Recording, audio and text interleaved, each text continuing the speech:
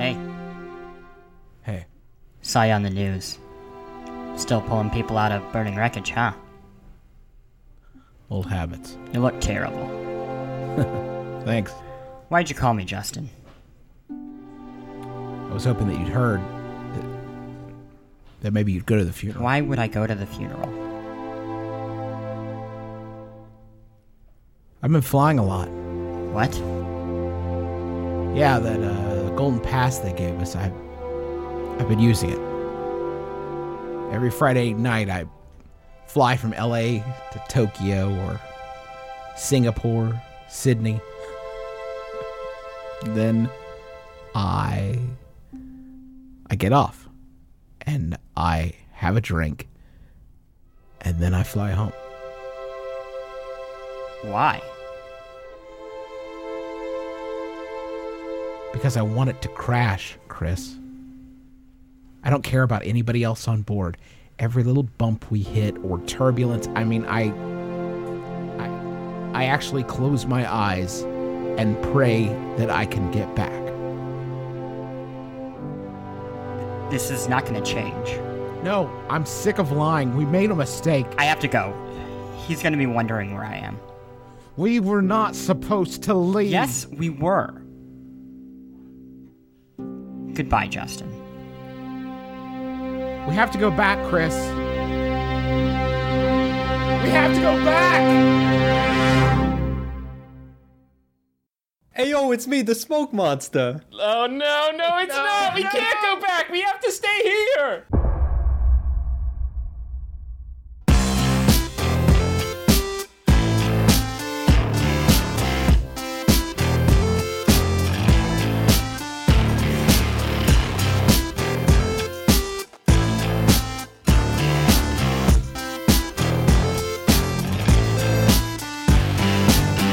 My name is Justin McElroy, and I know the best game of the month. My name is Griffin McElroy, and I know the best game of the month. My name is Christopher Thomas Plant, and I know the best game this month. My name is Russ Frushtick, and I know the best game of the month.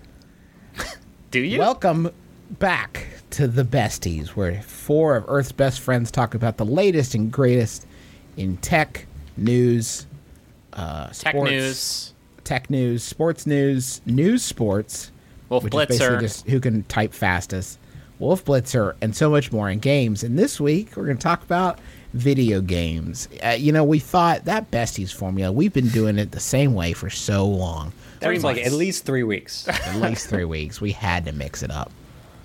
I mean, should we really talk about, here's the thing.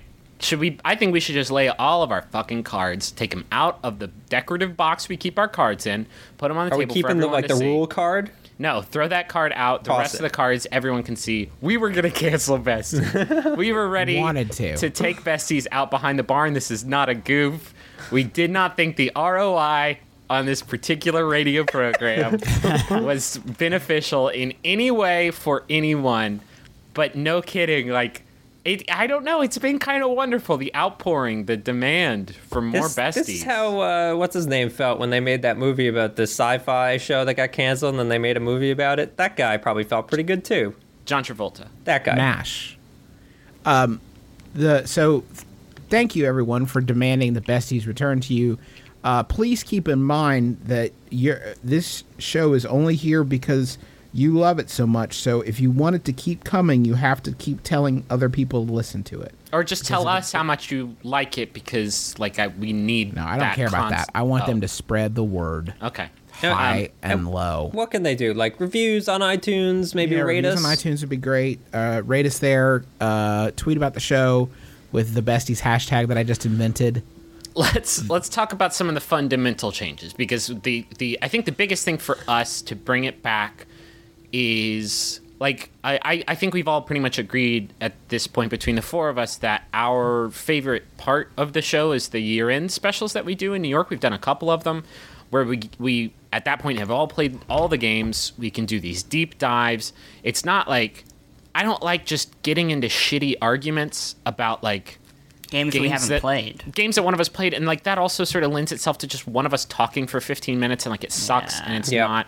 That stuff sort of weighed the show down But at the same time, I think sort of the general structure of the show is decent. So we wanted to make it more like that and less like the weekly episodes, a lot of which I think were pretty weak. So weak. That's good. Yeah, thank you. More Russ. like, I think there's a lot of people that would want a podcast that's more like the Lincoln Douglas debates.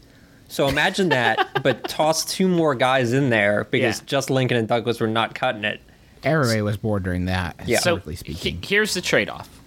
We're going to do it monthly from now on. And I know that's going to be a bummer for a lot of people because I consume my podcast weekly and I like having like this constant thing. This show it really isn't built for that because to get us all together and make and edit the show, it takes a little bit of time, but in order for all of us to have played all 4 games enough to know what we're talking about and then do that every week, it's just not like we can't do it, guys. Like it is not sustainable at all. And we'd rather be talking about like super, super memorable games and not just games that literally just came out 2 days ago and we're like, yeah, this was pretty good. We would also rather, fine. And really, if you're honest with yourself, we were still only doing 1 good episode a month, maybe. So this is hopefully going to be a Cream better of the crop product. Yeah. Also, we're going to make it longer than the episodes usually were to try and make up for some of that. And incorporate sort of some... I didn't know about that. Nobody cleared that with me. No, there are also so many ways to see us now on the site, or hear us, if that's what you want. I mean, I don't know if you've watched or listened to Griffin's new show, Overview, but it's pretty great. Thanks, Chris. Chris does some stuff, too. But we are like... We can save plugs to the end. I just think this is going to be a much better formula. I seriously, guys, like I love doing podcasts. I love listening to podcasts. I really do wish that this could be a weekly thing, but I really don't think it makes sense, right? Like that's true. Comic books are monthly too. Just deal with it. This is the world you're living in. And there's no saying like we can't do another podcast later on that is weekly, a little bit easier to produce, but like to do the kinds of discussions that we like doing and like the kinds of discussions that we do in those year-end videos, I think this is the way to do it. So hopefully you understand. If not, it's free, I guess. It's free. Like you didn't waste any money on it. You could probably still complain if you want to, though. Yeah, go ahead. Still America after That's all. exciting, though. So we're monthly. We should mention this is going to be the quote-unquote January 2014 episode. We're coming in a little late because we were still in the process of maybe not killing the show. So we figured out that the show is existing, and now we're doing January. We're going to do the February episode at the end of February, which seems like a good time to do it.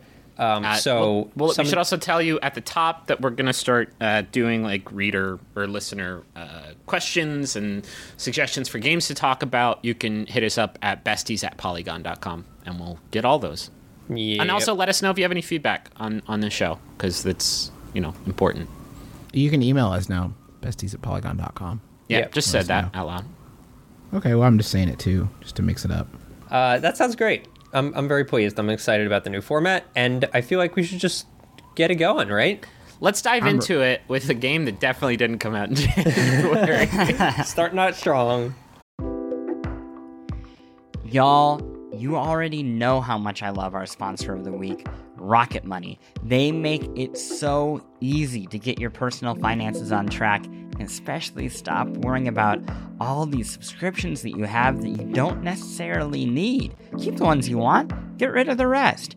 Here's how it works. Rocket Money is a personal finance app that finds and cancels your unwanted subscriptions, monitors your spending, and helps lower your bills. They'll even try to get you a refund for the last couple months of wasted money and negotiate to lower your bills for you by up to 20%. All you have to do is take a picture of your bill, and Rocket Money takes care of the rest. That might sound too good to be true. I have tried it myself on multiple different monthly payments I have, and it's worked, which is incredible and so much easier than getting on the phone with all these companies and trying to wrangle this yourself. Rocket Money has over 5 million users and has helped save its members an average of $720 a year, with over $500 million in canceled subscriptions. So, cancel your unwanted subscriptions by going to rocketmoney.com/besties. rocketmoney.com/besties. That's rocketmoney.com/besties. rocketmoney.com/besties. This is going to be a good one to talk about because it's a game that you can talk about for a very long time because there's a lot of fascinating stuff going on in that game. They very recently, I think last night, pushed an update for this game that sort of turns it a bit on its ear. And that game is Rust. It's Wow, I did not know about this update. Well, okay, let's give the overview first, and then we'll talk about Rust itself. Well, let's not get our brands mixed. Let's not cross the cables on our brandings. Okay. It's not an overview. We can call it something else. We can call it a glance. At a glance. At a glance. Give me the glance of Rust, Griffin. Do you want me to do it? I feel like I've been talking a lot. I'm just so nervous. Okay, Rust is sort of like Minecraft in that you're thrust into a world and forced to carve out your own existence. Imagine if Minecraft had like good graphics because it was made by people who actually care. Well, wait. And let me finish. I realize Made you by hate. good graphics by people who actually care, and also there was a point because there are other people trying to kill you with guns, and also zombies. Now imagine. Well, I guess Wait, Minecraft's hold not up. Zombies. Wait a minute. Yeah, you spoke Let too me soon put there, some buddy boy. ketchup in it. They took zombies out. Yes. No zombies. What? They're gone. Yeah. Patched them out. It was something they always wanted to do, was to remove the zombies. Because you made the Minecraft comparison a lot, and that's fair. But I think most people compared it to DayZ. Yeah. Because it does have that survival element that is very, very... I mean, it is the game. The game is all about survival. So it was a survival zombie game, so very DayZ-y. It didn't help that they both sort of entered this early access stage of alpha around the same time, which was last November. But I thought we could talk about it now just because they're updating it so frequently. And Yeah, such it's like a drastic playable measures. game now. Yeah. Well, I mean, it's playable.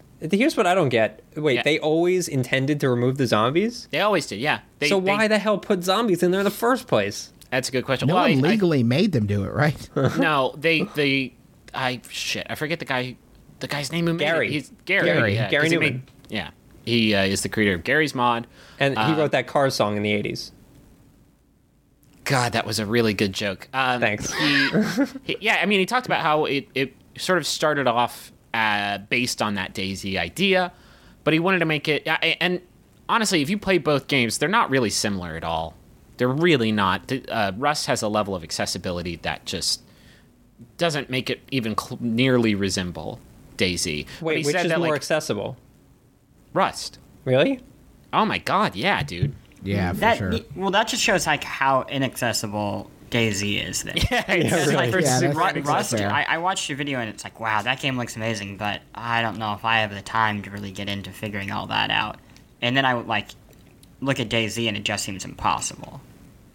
It's Yeah. not impossible. It's just not the so the crafting element of Rust is what completely sets it apart because in Rust you have to survive a lot of different lethal forces. You can starve to death. You can be irradiated, which will kill you if you are in like radiation zones. There are a lot of different status effects that will hurt you. Like Wolves. you can be cold if you're naked. Well, a wolf isn't really a status effect. I mean, it is if you get bit by a wolf, you're still being bit. bleeding. You got to take care of that. There are a lot of ways to die. I think obviously the most prevalent one is other players who will just kill you for no reason. But you have some agency to prevent that. It's not. I mean, the different resources that you need to craft things are somewhat randomized.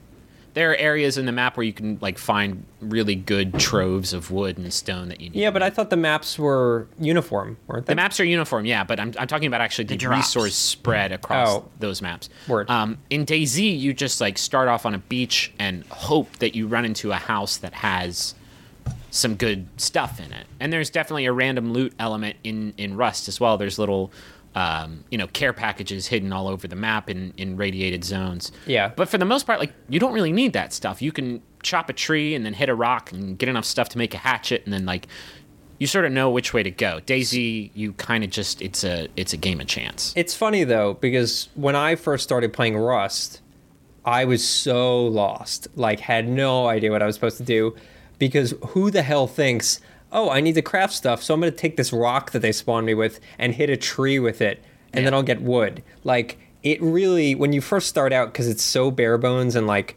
so raw in terms of game design right now, you really are not given very much direction at all. Once you like realize, oh, I hit C or whatever brings up the crafting menu, the game starts making a lot more sense. Yeah. But this is not very user friendly right now.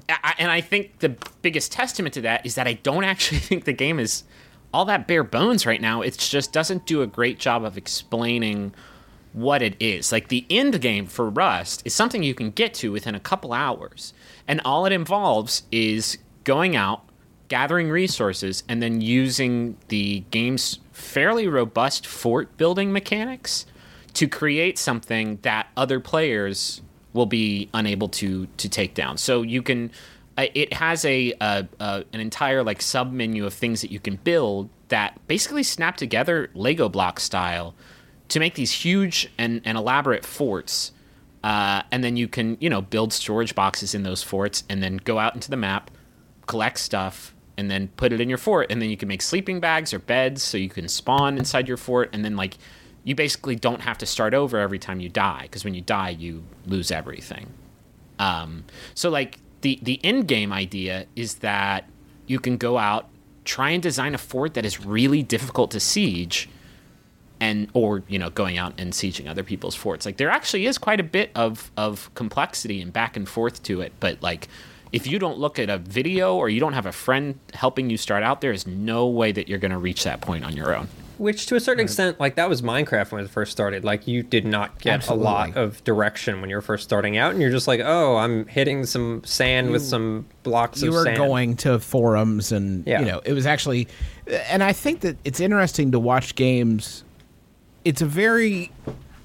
For some reason, when you start a game out like that, and you force people to learn the basics like that, it's not as silly of a strategy as it seems like, because I think you get two effects. One is there's a lot more that you actually learn on your own, and I think knowledge that you gain that way is a lot stickier and a lot more rewarding. You get that hit of dopamine when you can figure out a lot of stuff, and there's a lot of stuff to figure out.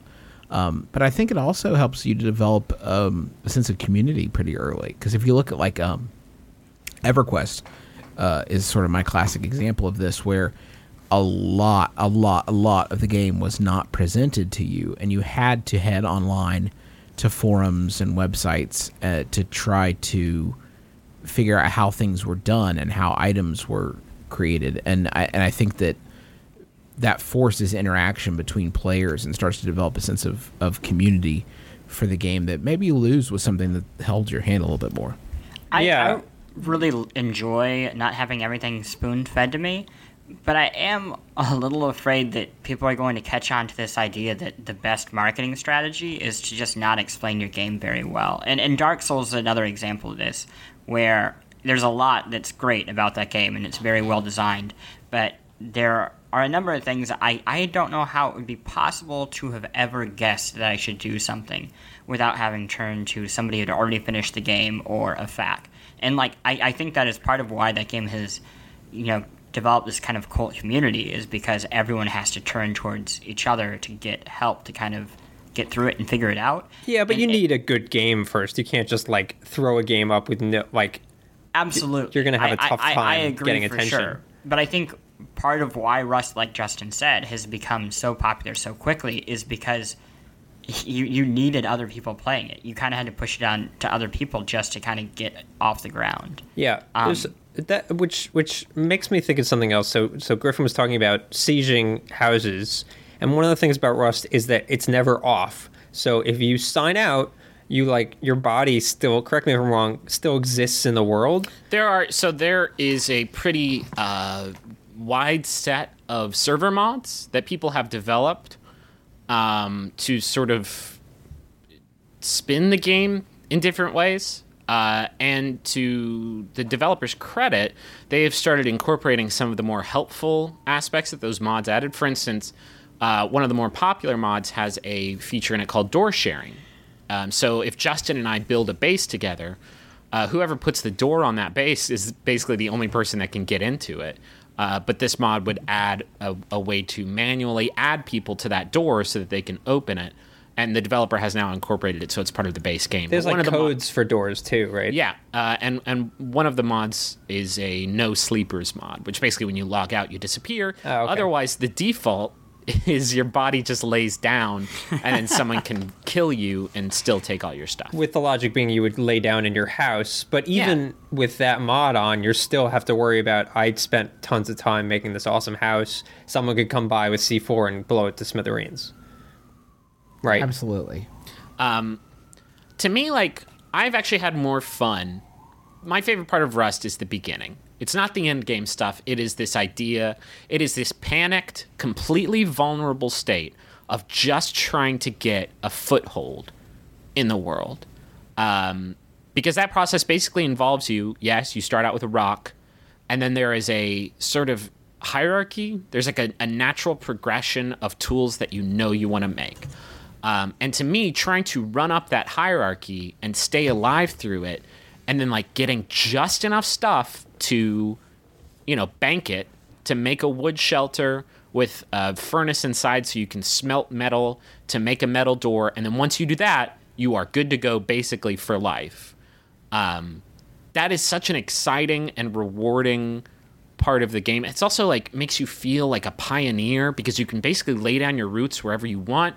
And there are good aspects about each part of the environment. There are bad aspects about each part of the environment. Like, it really does make you feel you can take a tremendous amount of ownership over a shared multiplayer world. Yeah, but isn't it a bummer that, like, again, you let's say you spent 6 hours and you have this dope house and you log out, someone with enough perseverance and like interest in saying, I'm going to blow through all my resources just to ruin this guy's house, can do that. There's like nothing you can do to stop them. They can, but I mean, if you think about the economy of the game, you brought up C4 a couple of times. To make C4, you need a flare, which you need to find in the environment, or you can learn to craft it and make it. You need leather, which drops off bears, or you can cook cloth.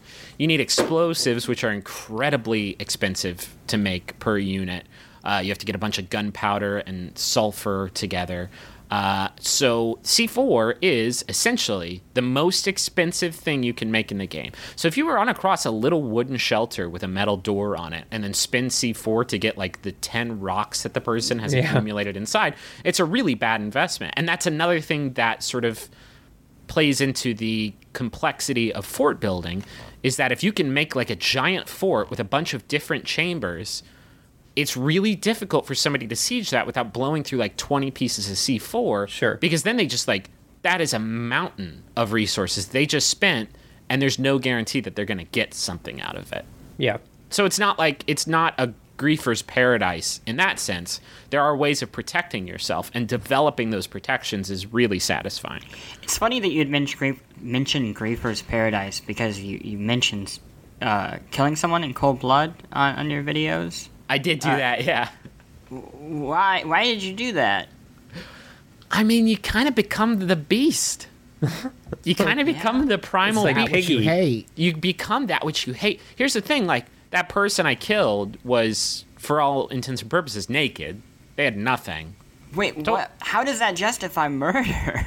Well, it's not like I actually, killed... the opposite does. It's not like I killed them and then they dropped their, like, super rare rifle that they managed to They find might have. somewhere.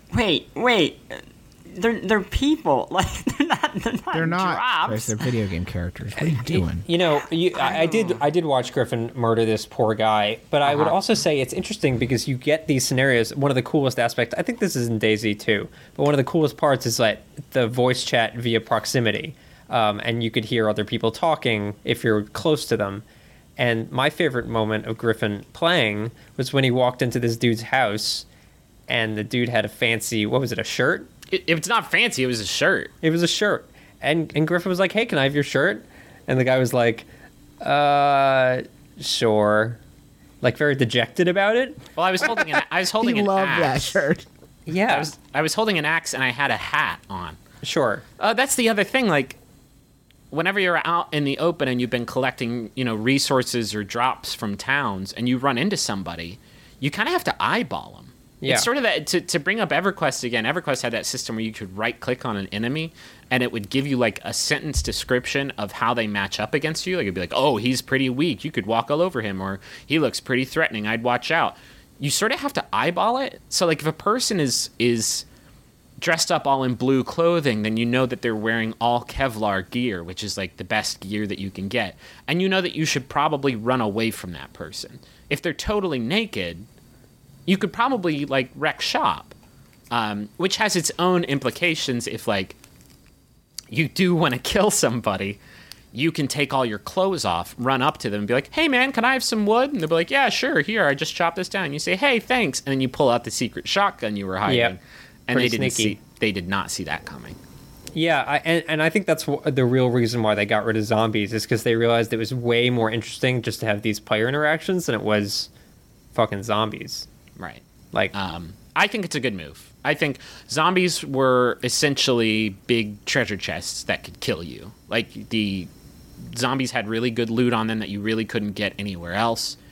And so people would sort of build these farms where they could camp out really close to these zombie-infested areas, run out, kill a bunch, bank stuff, go back and kill. Like, it just really wasn't a very rewarding loop. Also, they were super, super, super buggy. also, fucking zombies are the worst. Enough already, guys. I'm done.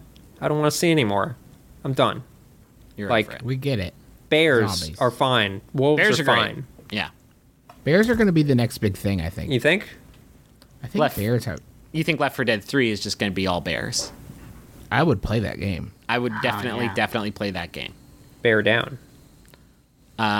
So that's Rust. I definitely recommend it. It's still super early. There's some weird stuff about, like, when you kill an animal, the only meat in the game is chicken meat.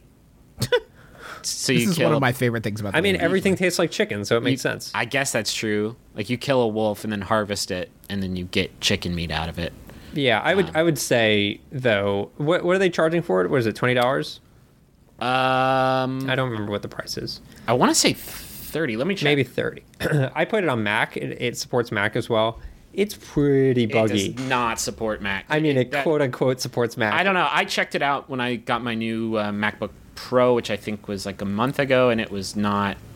It's $20. Okay. $20. It just didn't work very well. It was really hard to get servers to load. PC version works pretty well, but I would hold off just until they can get. Yeah, the unless version you're a little like more one of those stable. intrepid PC gamers that like is willing to try a really rough product. Like if you're expecting some semi-polished, wait 6 months. Like it is definitely not there right now.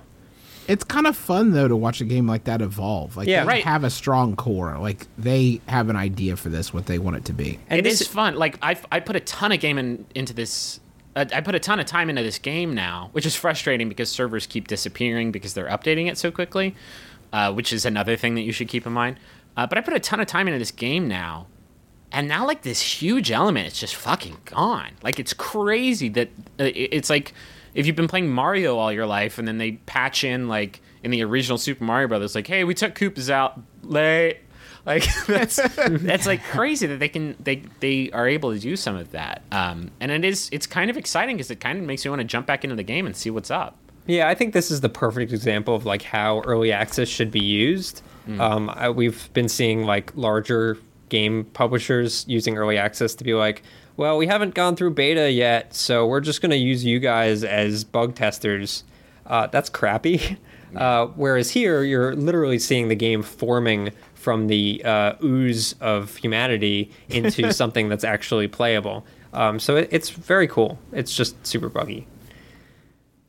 But yeah. Please, if you start a server, will you please let me know? And please just don't delete it as soon as I finish researching every item in the game. Please, Christ. For once. For once. Do your research, they don't carry over from server to server, right? No, there's no progressive character that you Right. that you have. It's just server to server. So Yeah. like, no kidding, probably 20 hours Jake and I spent like collecting resources, building this insane fort that somebody tried to siege it once, and it was basically a 3x3 house that was 3 stories tall, and then we made every sort of chunk of the house into its own discrete room. So it was like 30 rooms each with their own like metal door that nobody could open unless they blew it open.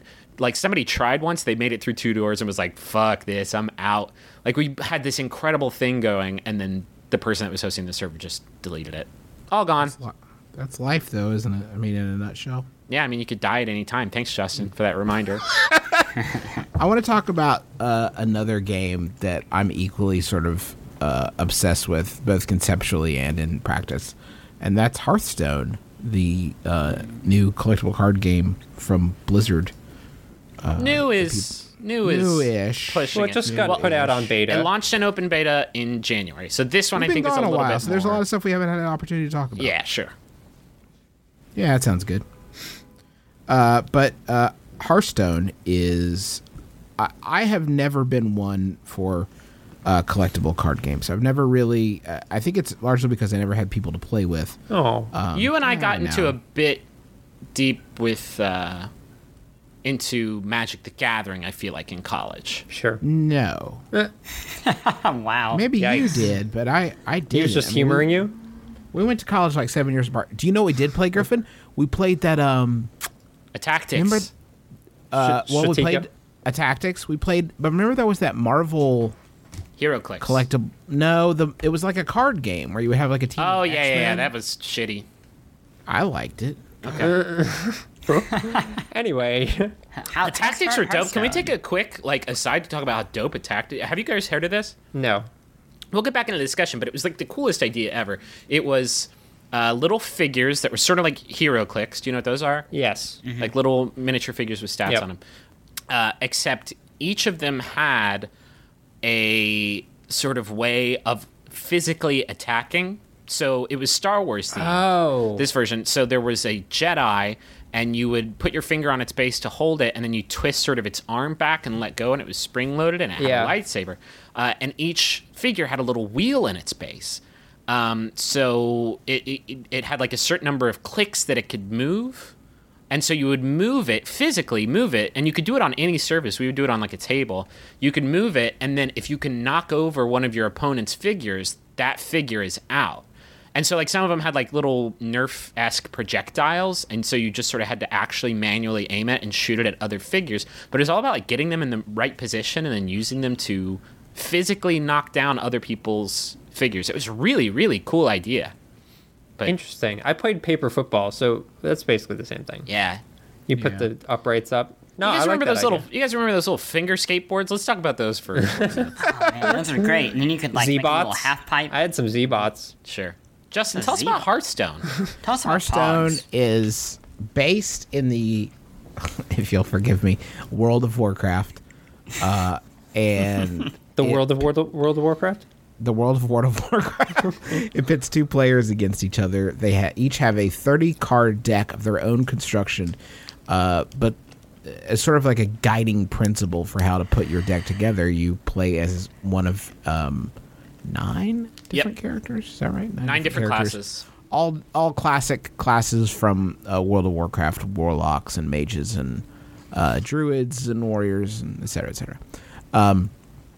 But it's a very basic system, and I quantify that only in the regard that I've been able to understand it. There are 30 cards in your deck. You draw a hand of cards, and you have a mana bar that fills up by 1 crystal with every round. And each card in your hand costs a certain amount of mana to use. That's one of the best parts of the game for me, is that there's no, unlike most trading card games, you don't have resource cards that you play, and then based on those resource cards, you can spend that energy to play your other cards. So Magic the Gathering has what terrain Swamp. cards? Yeah, it's Here's a a swamp. You have swamp energy, you play it, and then you can tap that energy to play one of your other cards based on its cost. In Hearthstone, you just get that energy, and it refills every turn, so it behooves you to burn through your mana as much as you possibly can and use it as efficiently as you can every single turn. You don't have to think about, like, oh, I got to save some mana for next round. It's just there. It's sort of frustrating when you play those games and it's like, oh, I have to waste this entire turn putting mana out. Right. Whereas here, it's literally removed from the equation. You know exactly how much mana you have, and you're gonna just have to spend it based on the cards you have.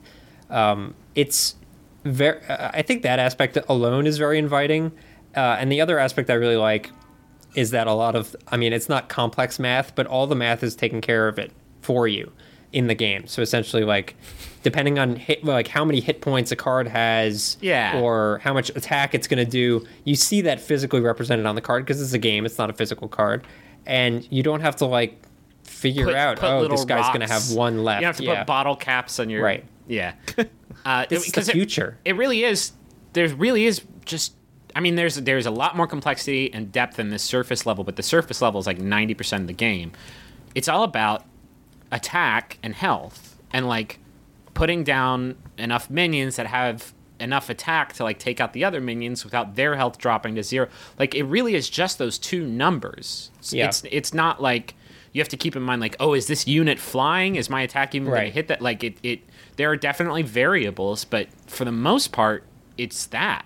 And it's just that. Yeah, I don't think there's a way to like really explain how to play the game in oral form at least. But the tutorial in the game, which is sort of par for the course with Blizzard games, is excellent. So good. It's so like good at that easing you into it. That is probably the chief reason that I continued playing this game is because it is laid out the first. You have 5 or so games that are laid out for you against pre-made competitors, and it introduces one facet of the game in each round that you play. Mm-hmm. So it's very slowly layering things on. So you're completely able to rock it. Can I ask you guys a question? Yeah. Please, yeah. I'm worried that this happened to me and just me. So there's actually like 10 of these, right? And on the last one, before you even play it, they're like, hey, you're going to lose this one. Sorry, blame the game designers. It's just too hard. And then I played it going in thinking like, I'm going to have fun. I'm going to go out guns blazing, but I'm going to lose. And then I won. So then when it ended, I was ready to, I assumed I am a natural born Hearthstone player. It would be a shame for me to waste these skills and not play this game every day for the rest of my life. And then about 10 minutes later, when I was going to brag to you guys about it, I caught myself and I realized that's what they wanted. You've been goofed. I've been goofed. I was hoping that you would go directly to play someone online and just get absolutely decimated. No, what I did is I turned it off and I assumed I was great, and then I played Griffin and I accidentally beat him somehow. We were using basic decks, to be fair. Sure. And then I tried a practice round and I got destroyed. Yeah. It's actually it's interesting because as simple as the game actually literally is, there are so many levels where a more experienced player could demolish you. On the one hand, just their strategy might be better. They might have a better plan.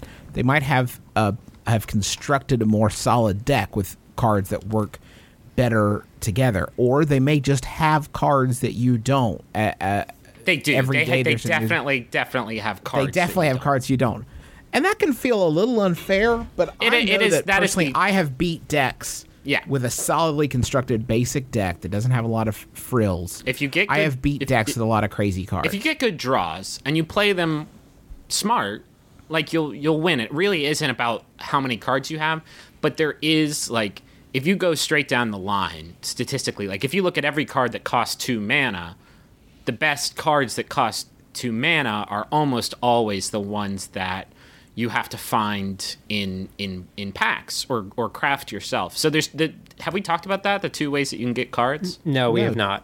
There are 2 ways that you can get cards. You can craft them using a resource called Arcane Dust, which basically, depending on how rare the card is, it costs a certain amount. And then you can disenchant the cards that you currently have, i.e. destroy them, and get Arcane Dust in return that you can spend on making other cards. It's really not 1-to-1.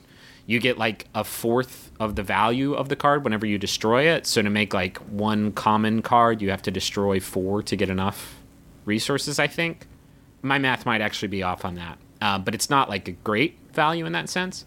But if you have a bunch of cards you don't like, toss them. Toss them, yeah. Or if you buy an expert deck and you get a super rare card for a class that you don't play, like burn it and get a bunch of dust. I would not suggest doing that, by the way, because there are daily quests that you can do to gain gold for yourself, right? And gold that you can use to buy decks, new decks, or and not. these daily Sorry, quests, not buy decks, buy packs of cards, right? Which and these daily 5. quests a lot of times are, tell you to play a certain class. So right. You may get into a new class that you like better. It's hard to say. There's also the arena, which is a specific play mode that is really a nice equalizer because you don't use the decks you've constructed when you play the arena.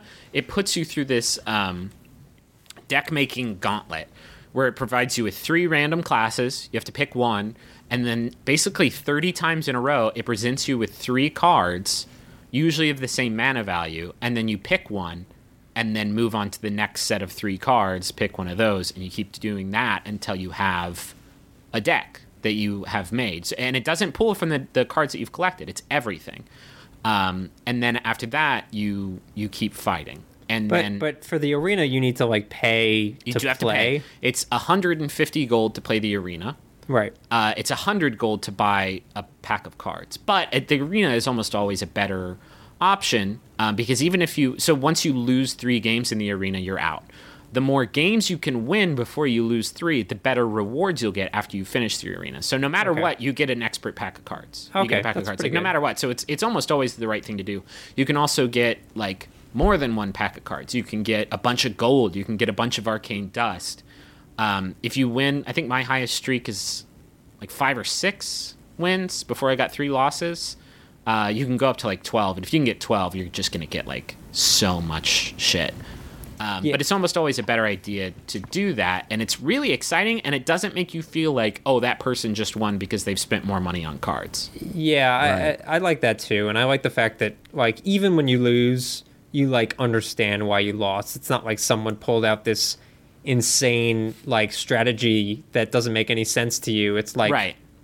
It's very clean as day. The way they present what a card does, even if you don't have it, you just hover over it and you see all the stats on that card.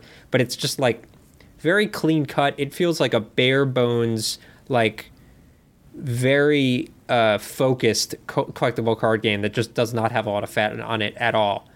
And on top of that, the other thing that really draws me to it is the Blizzard, which is standard Blizzard presentation aspects to it, where they make every card that you play, there'll be a funny audio clip or some special effects that fly out.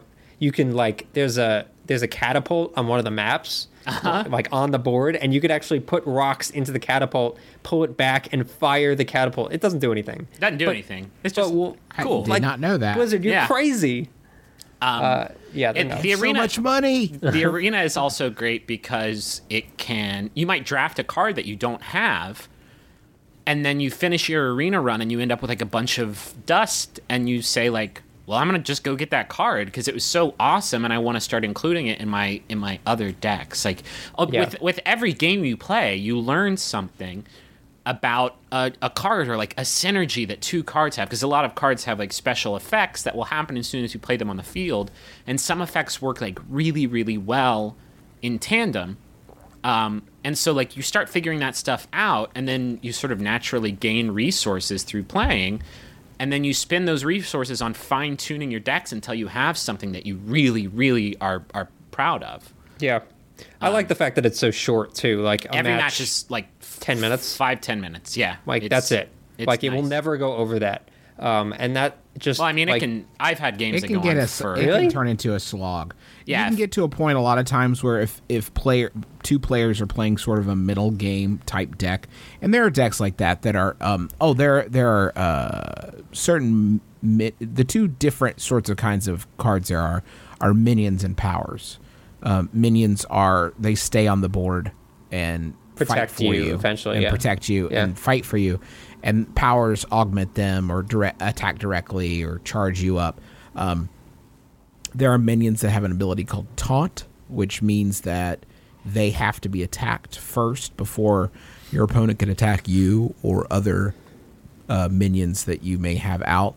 And you can have a strategy where you're playing a lot of taunt cards, which can sort of let you turtle avoid damage. And if, a lot of times it'll get down to just draw each player just taking turns drawing one card. Hopefully that they get the thing they need. I had a game that ended with basically I was playing a deck that I thought was so genius, and it was all about just like putting a bunch of minions on the board, just flooding the board with minions and including enough spells that can clear out my opponent's side of the board. And I played a game against somebody who had that exact same deck to a T. And so we made it to the final round, and we had both burned through all of our cards, just like flooding the board and then erasing the other person's side of the board. And we did that back and forth until we were both out of cards and still almost at full health. And then it was just like 20 minutes of drawing, like hoping that we were going to get the one card that was going to clean the other person's clock. What happens if you run out of cards? I haven't actually gotten to that point. I mean, you can run out of cards, and then you just don't. You don't have. I was talking about like running out of cards in our hand, not in our. Oh, okay. Pile. Yeah. So it is. It's a really rewarding. It's a deeply, deeply strategic game. Mostly around those kinds of synergies that I talked about, and every class has their own class-specific cards that all play off each other. So, like, hunters, for instance, have a lot of cards that augment other minions that have the beast type, so like wolves and bears and stuff. So they mainly want to build a deck based around those things. Yeah, and then they'll like spawn a lot of other side minions. Right, and so beasts can have their own synergies within themselves. Like, it really is like there's so much complexity. But on top of that, don't let that scare you away, because that's what put me off to it. When I heard, crazy deep strategy, I thought that's a time commitment, and also I'm just not into card games like that. They're too confusing. It's so simple because of how the health and attack powers are weighted that you feel like you're constantly learning easily. Like, it never feels overwhelming, and it's kind of as difficult as you want it to be. I'm sure you could obviously take competitive play, like we have Phil on staff who is a freak at this game, but at the same time, the match that Griffin and I had this morning felt, just as fun, I'm sure. Yeah. Oh my God, when this hits iPad, I'm going to lose my mind. That's exactly it's going to be insane, man. I mean, you're going to have to be online for the matches, I think. Yeah, sure. That's fine. I'm sure you could maybe do practice offline. I would play the hell out of it on iPad. It's going to be, I mean, oh my gosh. I just like the feel, even the feel of like picking a card from your deck and like dropping it on the field is a satisfying. Yeah. Like, it's so well done. Like, there's also a lot of augmentation of like if you're doing a big play, like you're doing a big amount of damage to a boss, like the graphics and sound that accompany that feel very impactful. I feel like you're just fucking shadracking that, dude. And, like, people cheer for you if you deal like 10 damage in a single turn. Like, people just lose their minds. Like, yeah, they know what they're doing, man. They know how to make a game like feel like something. Yeah, I was like shocked how well they've got the tabletop feel down, because I thought, they haven't made tabletop games before. But I guess when you really pull back from it and you think about Diablo and StarCraft, I mean, these are games that are clearly inspired by tabletop games that existed before them. And in some capacity kind of have that feel to them already. Sure. Like, when I play Diablo, it doesn't feel like I'm actually, wandering around these places. It feels like I'm looking at the most beautiful versions of game boards with characters you're moving a figure them. around. Yeah. And I had never thought about Diablo like that. In a weird way, this game is making me appreciate a lot of their other games even more, in terms of, like, how well they know exactly what they're creating. Yeah. Good job, Blizzard. Man, it's like they know what they're doing. What you're doing. Well, I do have one more question. Were you able to chat when you were playing with a friend? Yeah. But you can't chat. I don't think you can chat with strangers. Correct me if I'm wrong. No, God, why would you want to? I wouldn't want to. I'm just clarifying. Like, every time, like, somebody, like, I spend a really long time. There are a lot of decks that build on synergies that develop a single minion into, like, a killing machine as fast as you possibly can. Like, there are minions that become stronger when your other minions die. So you might, like, put him on the board and then put 5, like, super cheap minions on the board and then kill them all off so that one guy becomes, like, mega strong, and then the other player plays a card that, like, turns him into a sheep. And you're like, you motherfucker. It's so easy to take someone's shit apart. Yeah. And it's so frustrating every time. I don't think I could restrain myself. You should play my polymorph and Murloc deck. That's all it is. God, it's all polymorphs and Murlocs. I'm disowning you as a friend. I love that I played this for like 30 minutes. I'm already like thinking Building of horrible decks. things. That's awesome. That says a lot. Yeah, it's really good. Everyone should check it out. You go get a phone. You just want a phone, talk to your friends and family. You're not asking so much. Then you get these contracts, and you get ripped off because they got all this fine print, little details, and all of a sudden they're sucking money out of your pocket like some sort of digital leech. You know, the contract may sound good up front, but there's always some sort of catch. You know who's not going to do that to you? Not going to pull that nonsense? Mint Mobile. Their wireless plans, there is no catch. $15 a month when you purchase a 3-month plan. Mint Mobile's secret sauce is that they cut out the cost of retail stores and pass those savings directly on to you. You want to pay hundreds of dollars for, like literal hundreds of dollars for your wireless plan? Or do you want to have a nice, easy solution, save some, put the bucks back in your pocket, pay $15 a month? Say bye to your overpriced wireless plan's jaw-dropping monthly bills, the unexpected overages. Sound familiar? To get this new customer offer and get your new 3-month unlimited wireless plan for just $15 a month, go to mintmobile.com/besties. That's mintmobile.com/besties. Cut your wireless bill to $15 a month at mintmobile.com/besties. Additional taxes, fees, and restrictions apply. See Mint Mobile for details. This episode of the Besties is sponsored by Aura Frames. All right, so you know there are a number of people in your life that are not necessarily the most technologically savvy. I'm sure immediately names jump to your mind. Those are the sorts of people that you would say, oh, maybe they would want a digital picture room in their house, but they wouldn't necessarily be able to like set it up and get it working and add new pictures and stuff like that. That is where Aura Frames comes in. It's a digital picture frame that allows you to basically upload any photos that you have directly to the frame. You don't need them to do any work. In fact, you could even set it all up before they even open the box. You have the account set up, you just have to connect it to their Wi-Fi, and once that's done, everything happens over the internet. So you can add new photos, you can do whatever you want, and it all works completely smoothly. I set it up for my grandmother, who's 95 years old. I set it up for my mom, who's 70 years old, and they both love their Aura frames, and they love seeing the pictures and new photos of the family, all being added without them having to do anything. So I'd highly recommend it. I'm really, really happy with it. And right now, you can save on the perfect gift that keeps on giving by visiting auraframes.com. For a limited time, listeners can get $20 off their best-selling frame with code BESTIES. That's AURA frames.com, promo code BESTIES. Terms and conditions apply. Tell us about something exciting that's going on. Griffin, you're getting a house, right? I'm buying a house, dude. It fucking sucks. This You're process so grown up. sucks. Oh, I ass. have questions about this. So Okay, go ahead. You're buying a house. Mm-hmm. You're pretty close. It seems like you're getting close to like locking this thing down. What do you, the house? Yeah. Is that the Or just question? like, or just my No. life? Like, No, you're there's a- getting pretty close to just like doing nothing. No, about the else for house. rest of There's your a life. follow-up question. Okay. So the question is like, as you're looking at this house, like, do you spend a night in the house to see if there's like to see if it's weird- haunted. Right, to see if it's haunted or just has like raccoons in the basement. Like, They- I feel like a lot of stuff happens at night that you wouldn't know of. They did disclose that there was a serial drowner that lived in this house. Like, what kind of drowning? Like in a tub or like ocean? Just like water, man. Any water? Any water. Any will do. liquid? Get Honey? get a big enough bucket. This guy can just like do his thing.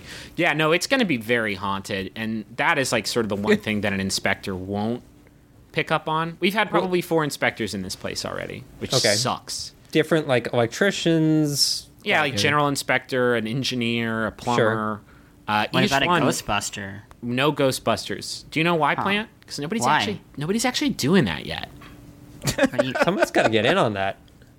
At least not. I'm sure there are people who are Ghostbusting if you pay them. Guaranteed. There's probably somebody who will inspect some esoteric like idea of your house and charge you $400. I Ching, or what is it? With the furniture. Feng shui. Yes, how is Feng the shui. how's the I Ching of your house? How is the Tao enough. of your house? Close enough.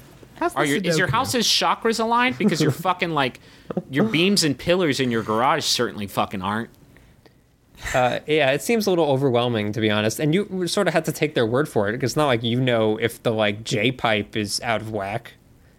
No, I actually do know all about that J pipe. Oh, really? I mean? Yeah. I mean, I was in college, wasn't I? 120. Pasadena on the left-hand side, am I right? We smoking weed. Is it scary? Are you scared, Griffin? Yeah, it's fucking scary. Because you think you're gonna fuck up. Because you think like if you fuck this up, your life is fucking ruined. Yeah, it's ruined. We had a plumber, and we didn't know if we wanted to like pay $400 to have a specific plumbing inspection. But we were like, sure, let's just do it. And he did it, and he was like, oh yeah, here's an issue. It cost you $18,000 to fix. Like, fuck Shut up. me, dog. Like, Jesus. if we hadn't paid you to do that, like that's $18,000. Like, It's like getting an accountant. You save money by spending money. I guess that's what they mean when they say you got to spend it to make it. Except Yep. you have to spend Backwards. it to not put yourself in the fucking poorhouse for the rest of your life. Like it is a horrifying process. It is very scary. Yeah. Is there like a lemon law with houses where it's like after 30 days you can sort of be like, nope, not for me. What? And then what? And then you That's with burn it to the cars. ground. What's the what? You give it back to the seller? Like I would like Yeah, you'd be all like, my nope, money back now. not feeling it. Not really digging this one. Lot of ghosts. Does that not work out? You did not disclose about the serial drowner. Because you could just keep jumping from house to house and basically getting like free rent that way. Also, I don't Do you- think that's a real law with cars. I Yeah. think The that's- lemon law. Google it. I mean, you also Don't actually understand Google it. how the home buying process works if you think it's like no money down, free rent. Well- keep on house hopping, buddy. Well, Just try you just it. haven't Let us looked. know. I've watched a lot of House Hunters and a lot of that flipping show where they flip things. Strongest world's Flipper. strongest man. World's Best strongest flipper. barrel And flipper. so I'm pretty well versed in the situation. Do you think you'll ever buy a house, the two of you? Yeah.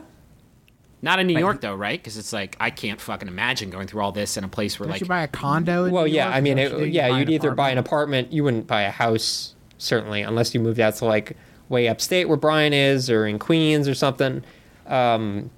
You could buy an apartment. Apartments are a little. I think there's less variables in apartments. First, for space, and second, like It's the not building. practical for like me. Like I can't buy an apartment in New York. Right, but Like, I'm I guess saying I the could, but, like, process is Queens. like you don't have to worry about like the heating necessarily because the building. But then Yeah, you sure, pay sure, maintenance sure. fees, which are like Right, crazy. bonkers. it's not a standalone thing. Man, it's just like, it's a But- good, it makes sense. Like, I can understand how financially this process makes sense. It's just like, getting into it is like, I just wish it was more like Hearthstone, you know? Yeah, they need like a tutorial where You you do like, need a tutorial. I'll tell you that much. Easy There's no way in. fucking tutorial. If somebody makes a video game that's like an interactive process of buying a house, I would Yeah. I would play That it. and I has to think- exist. They should Some- make a video game where it's like not only buying a house, but like you have a job and Uh-huh. you take a shower and you go to the bathroom and you have like a meter that judges like your hunger level. Sounds like a This is Nintendo game or genius. Sims, maybe. Is that it? Wait, has that been done? What? You click the Sims in Sims. You click a fucking house on a map, and it's like it's 24,000 simoleons. Yeah, It's like there you go. okay, It's bye, easy. done. That's not what it's like. Exactly how it is. You don't have to worry about option fees. You don't have to worry about earnest money. Oh God, Earnest? You're like a baby. Does he go to jail? No, he gets scared stupid. Totally done with that. Done with you professionally. Let's talk about the next game on our list, which actually came out at the very, very tail end of January. It apparently was also on early access, but it Yes. launched for full in earnest. Please don't make another earnest joke. At the didn't. end of January. Yes. But so the game is Loadout. It's free on PC. It's a free-to-play shooter. And I think at first glance, people will think, oh, it's Team Fortress, but not made by Valve. It's similar in the sense that it's an action game and it has cartoony Pixar-y graphics. But it plays a bit more like Quake, has a camera. It's a third-person game like Gears of War. And I was pretty pleasantly surprised by it. I went in with basically zero expectations and came away having a lot of fun. It's a pretty well-polished action game. I played a lot more of it last night. I had no expectations that it would hook me. It's pretty fun. It's we should talk about the free-to-play stuff up front. It's really weird. So it has two different forms of currency, as all free-to-play games ever have to. And I did, Russ, you and I did an overview of this game. We did. We were like, We I can't believe how much screwed free, this up so bad. I can't believe how much free shit it gives you. And then one of our readers like commented like, did you guys spend money? I don't understand why you have all this free shit. Like, nah, man, you just start with all this free shit. Apparently because I have like the Polygon Steam account on my computer, I wasn't even using it. It started me off with like a shit ton of free money. Now, in this case, obviously, it's a free-to-play game, so we figured, like, oh, it doesn't matter, obviously, if we have a free But I wasn't account. even using that account. I was using Right. my personal account, so they, like, snuck me some funds. Yeah, Like, so apparently I guess Steam Press accounts are, like, granted... did we figure out, is it just a crap load of gold? yeah, I think it was just the gold. I think. I don't know. See, now I don't fucking know anything. Yeah, I'm a bit worried about it, too. Yeah. Let's, for argument's sake, say it's just the gold, because I have read a lot of people have been having a lot of fun with the game even without paying any money. Okay. But essentially, you've got these two currencies. You've got the gold, which is just for visual customizations of your character, costume, etc. It's also for Taunts. gun slots and loadout slots, which are I think okay. that's sort of the one area that is a little shady because that is kind of a mechanically important part of the game, is having like a lot of different options available. Sure, to but you do have like a free loadout slot. Like, yeah, and I think you have 3 gun slots that you can like craft your guns Right. and put them in. So there's that, and then there's Bloots. Is that right? Bloots? Yeah, that's the Bloots blue is the other one. currency. So the blue currency is used to unlock weapon customizations, and this is really where I got the most fun out of the game. Is the weapon customization system is super in depth. You can basically change every aspect of a gun, changing its like the ammo that it shoots, what sort of accuracy it does, scopes, what type of gun it is, from like a beam weapon to like a launcher to like a machine gun. You can change it to a sniper. There's like a ton of customization options. And there's a really cool testing system where even if you don't have the currency to buy a gun, you can just test it out and see if it's something you want to work towards. Yeah, I mean, I said in the overview episode, it's something that I wish a game like Borderlands had. It's just super in-depth and allows for a lot of fun on that front that I really wasn't expecting. I mean, most of these games have very strict gun rules. Griffin, you sort of I made a ran terrible gun. afoul Yeah, of you that. can make a shitty gun. Like Yeah. it's sort of like they threw balance to the wind and said like, go ahead and get out there and find the best way to do it, which is kind of a clever idea because not every gun is right for every person. Like, I'm shit with sniper rifles.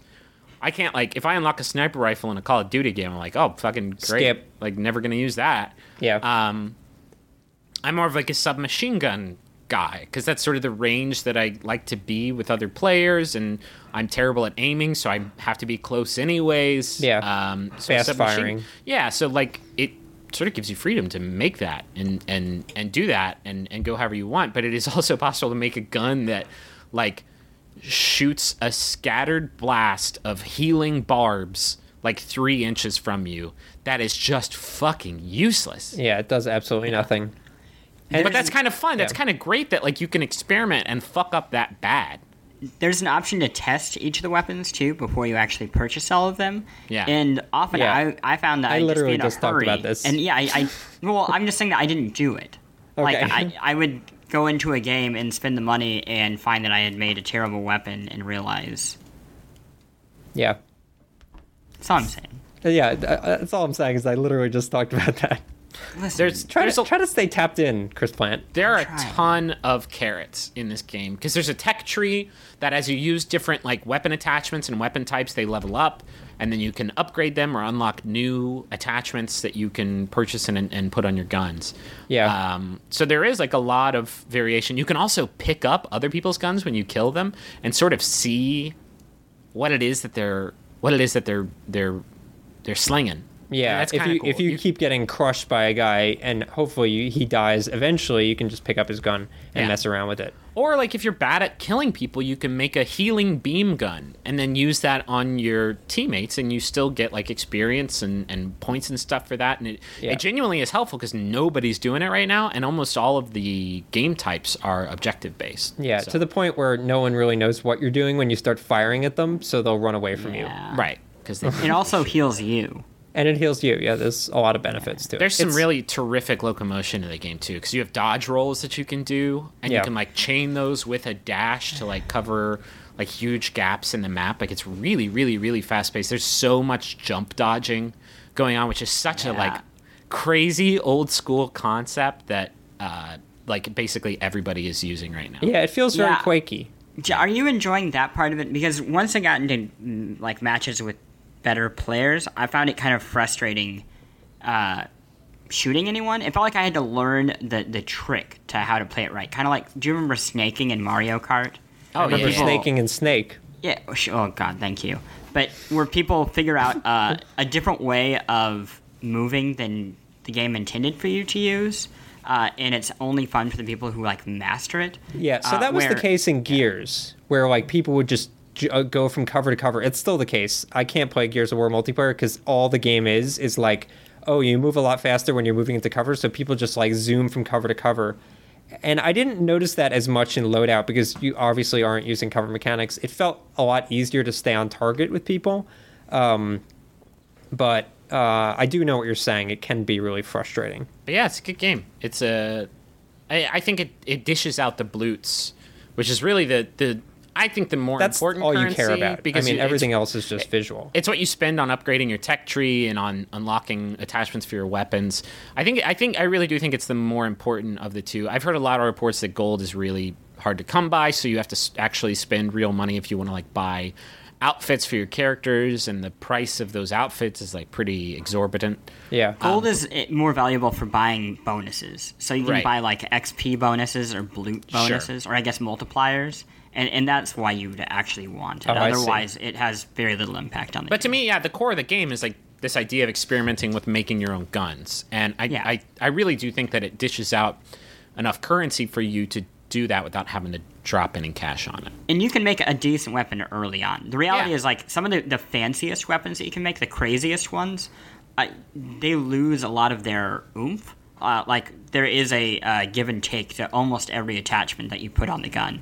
So you can get, like, a weapon you can get a rocket launcher that fires, I think, 5 or 6 rounds, but it makes each round almost meaningless. Yeah. And then you want to find out, well, why would I want something like that? And then you could make that weapon have lobbed rockets, which are more like grenades, and you could give each of those grenades flak, which, explodes in a radius. And you want 6 because it doesn't matter if it's little damage, so long as it's covering like half the map. It's like figuring that stuff out is what I enjoyed. Well, I enjoyed the violence and horrible gore of this Oh my game. God, I it's don't super- like that. I really like it. I don't know why I like it, but I find it really so You're sick. there's like the You're level sick of violence is inside in your insane where you heart. can literally like you'll shoot a guy in the arm and a chunk of his arm will get removed and you'll see the bone underneath the arm. But because it's sorry, I almost dropped my mic there.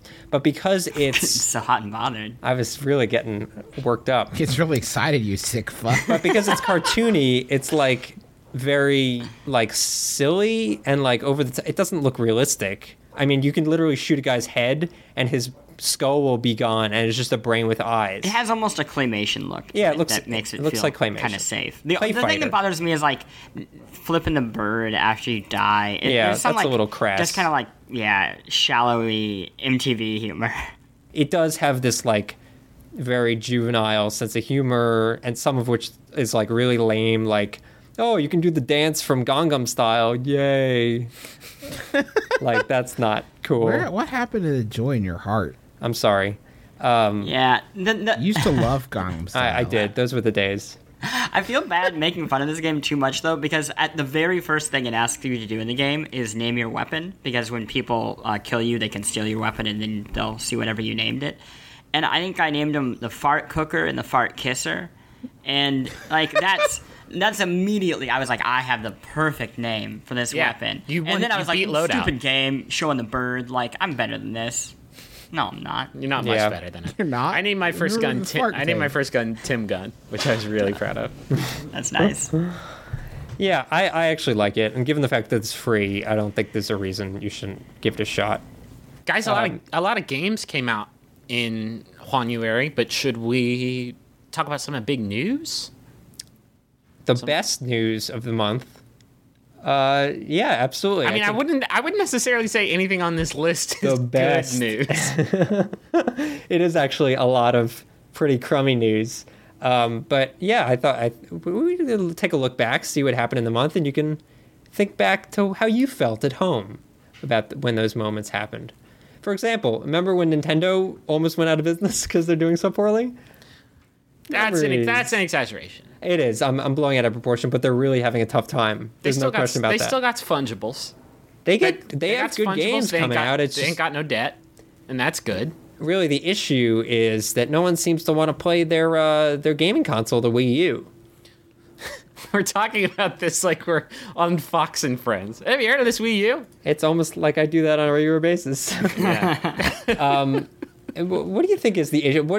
Is it just a matter of like they just missed with this new console and there's no coming back from it? Do they have a chance? You know, I would have ruled them out after the GameCube. I would have ruled them out, many times before. I don't think that they're going to... I hope they're not building their business on the hope of having another sort of insane Wii U, mainstream success like the Wii. Yeah, like the Wii.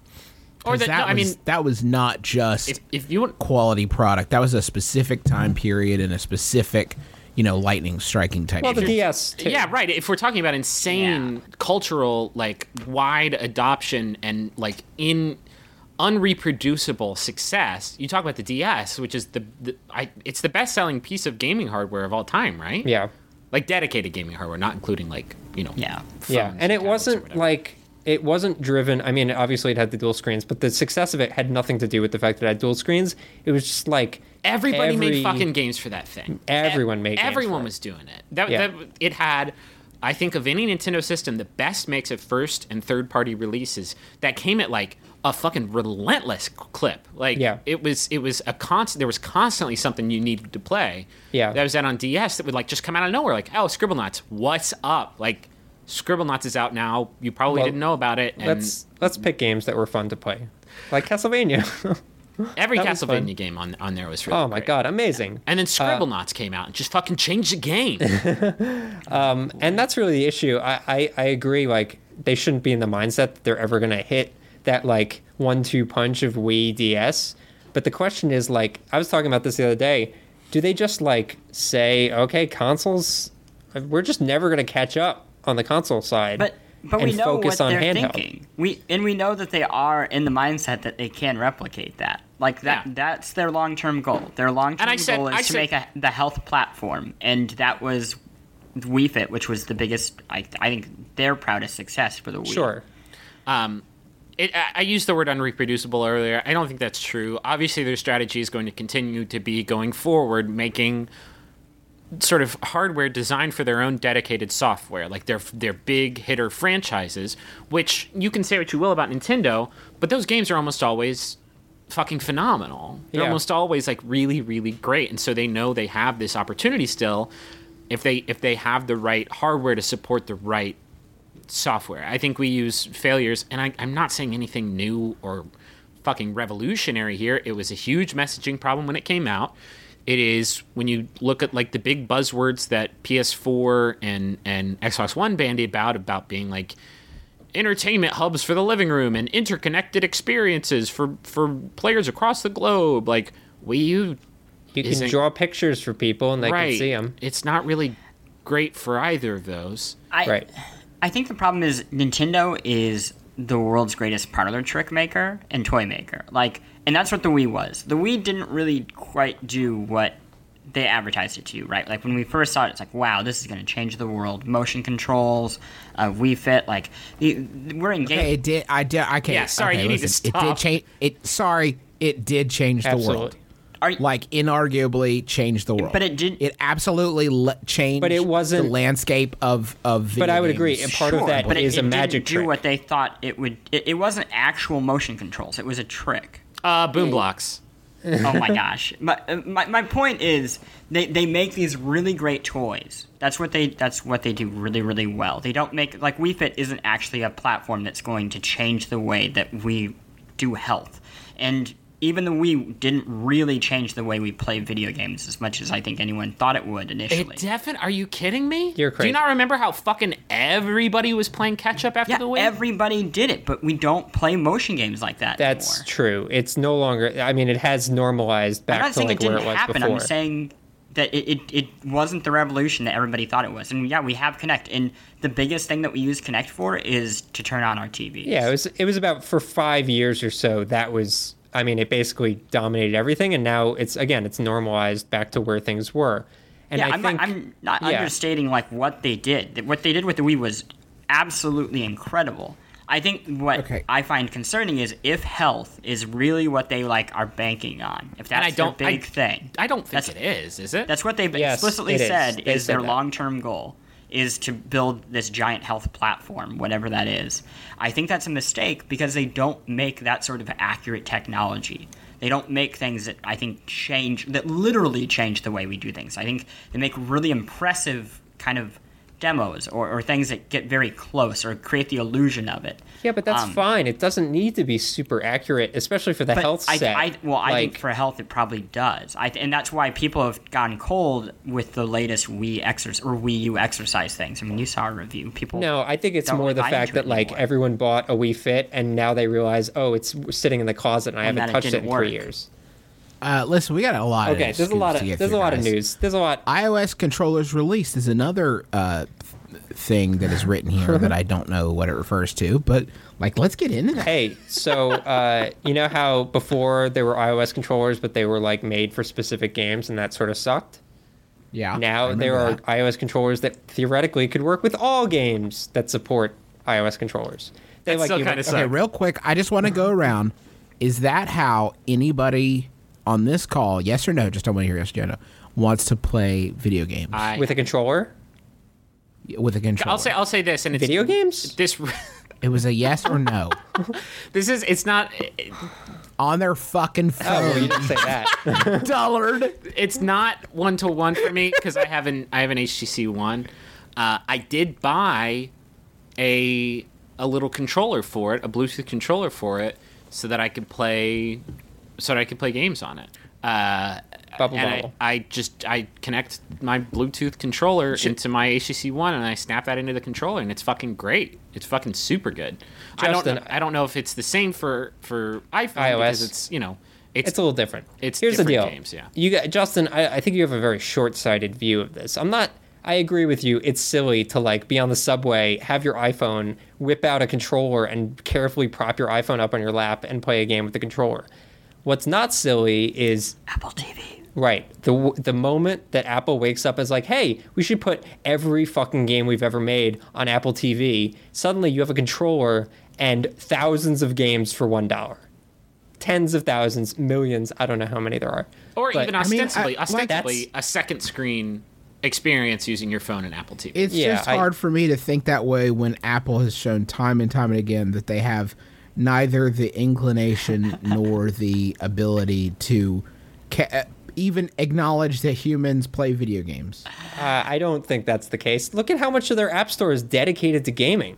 They know how much money it's driving. Apple, Like against their will. You know, every time I agree that it a caught game them by goes on an app surprise. store, fucking Steve Jobs comes down to earth and walks it angrily like, how did you let this goofy thing on here? That sounds. Can't there like be something Steve else for Jobs. listening to podcasts? That's a good character, Justin. We should bring that back. Apple new is like character. the dad of a child, like celebrity. Like he loves collecting all that cash, but he really doesn't give a shit about the kid. Honestly, I think the second, like, they're gonna wake up one day and be like, "Well, guys, here's our official controller. All our games are on Apple TV." And Microsoft and Sony have to think like, oh, maybe our $10 indies or our $60 AAA games have a little bit of competition on TV. But the thing, but like, I mean, if that's the way the world worked, like, yeah, but if that was the way the world worked, then, like, that's the same line that people have been giving about Nintendo games. Like, you know, so one of these days, Nintendo's going to wise up, and they're going to put all their games on, you know, fill in the blank here. No, stop. That's a totally different... we're comparing two different things entirely. Nintendo has built a business around selling $60 games. They can't start selling dollar games and make as much money. I'm just saying the logic of, hey, somebody can make a lot of money if they did this is not always, you know, the end of the conversation. I agree that they could make a lot of money, but sometimes corporations don't want money. I think the bigger argument is people who play iOS games love the convenience of it, and just the simple task of connecting it to their TV is too much. Yeah, it might be, but maybe not. I think it's exciting. I can't wait to see what people do with it. Let's move on. I want to talk about this next thing because it's interesting. Yeah. You remember when everyone freaked out about this Titanfall news? Well, let's not. Here's the thing. We're going to talk about this. It's sensitive. Let's not let's not like diminish people's like frustration with it, because like at first blush, the news is Titanfall only has 6 versus 6 multiplayer. And when I first saw that, and I saw like, by the way, we're reading off, right? This is the most trafficked news stories from. No, I just looked you just through. picked a cross section. People were like. There was a lot of discussion in our post about this, and there were a lot of people who were fucking furious about it. And my first inclination was, who gives a fuck?